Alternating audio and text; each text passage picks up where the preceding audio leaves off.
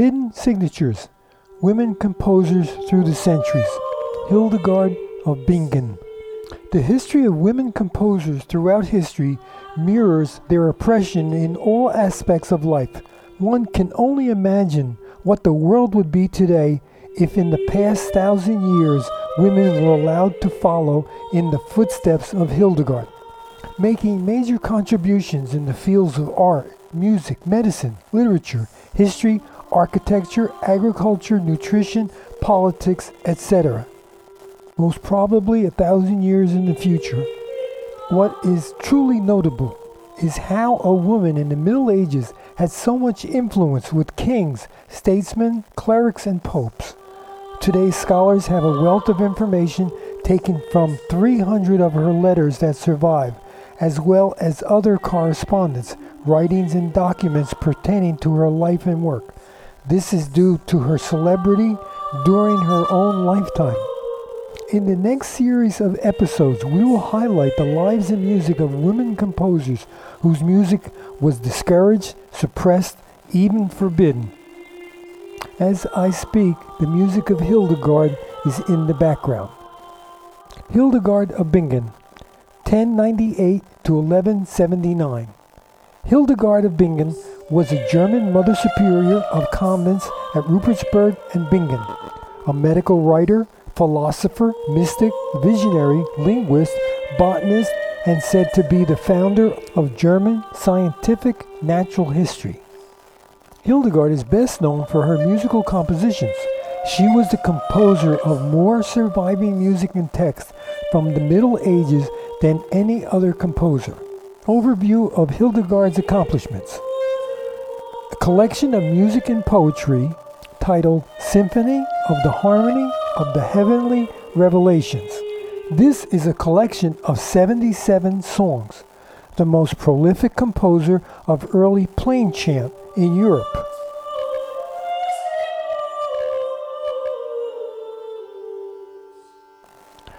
Plain chant or plain song, known as Gregorian chant, was so named because Pope Gregory 540 to 604 collected and codified existing chants while establishing the first school in Rome to teach how to compose chant. Plain chant is monophonic, that is, one melody. All Western music is built upon monophonic melody. As centuries went by, other horizontal lines were layered, becoming the compositional style known as counterpoint. Especially during the 14th and 16th centuries, vocal counterpoint, countermelodies, composition, created some of the most beautiful and complex music ever written.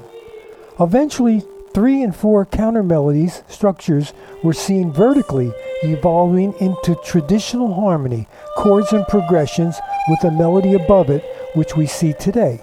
Of course, counterpoint is heard in every form, style, and genre of music. Bass lines, background vocals, string parts, brass, woodwinds, all layered into a fabric of vertical and horizontal structures, moving lines all supporting and enhancing the main melody. All chants share the same traits of a relationship of music that reflects the text, resulting in what is known as word melody. The text is sung syllabically, one note per syllable, or melismatically, many notes per syllable.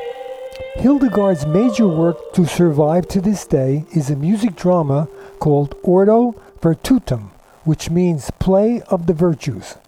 A morality play, possibly the first of its kind, dealing with the struggle between the 17 virtues and the devil over the destiny of the female soul. It is written in a dramatic verse containing 82 different melodies. All parts are sung in plain chant except that of the devil. There are alternating solo and choral parts, including both syllabic and melismatic lines. There is an amazing performance of this in costume by a group called Ensemble Vocatrix. It is on YouTube. I've added a link in the description at the beginning of this episode. This 12th century music drama, definitely a predecessor of opera, is one of the first known examples of a large-scale composition by a named composer. Also notable is that Hildegard's music expands the boundaries of chant with added expressiveness, and the tonal range is expanded to a higher note range. Hildegard's other accomplishments: Physica, natural history. Her pioneering scientific work formed the basis of the study of natural history in Germany. A linguist, she invented a new alphabet and language, lingua ignota, unknown language. It is speculated it was a secret language used by the nuns.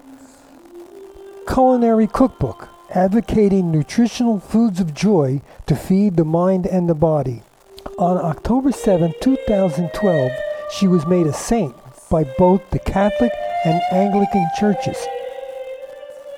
As I previously mentioned, Hildegard was famous in her own lifetime for her music, text, poetry, religious visions, advisor to popes and emperors, as well as a preacher to clergy and the lay public.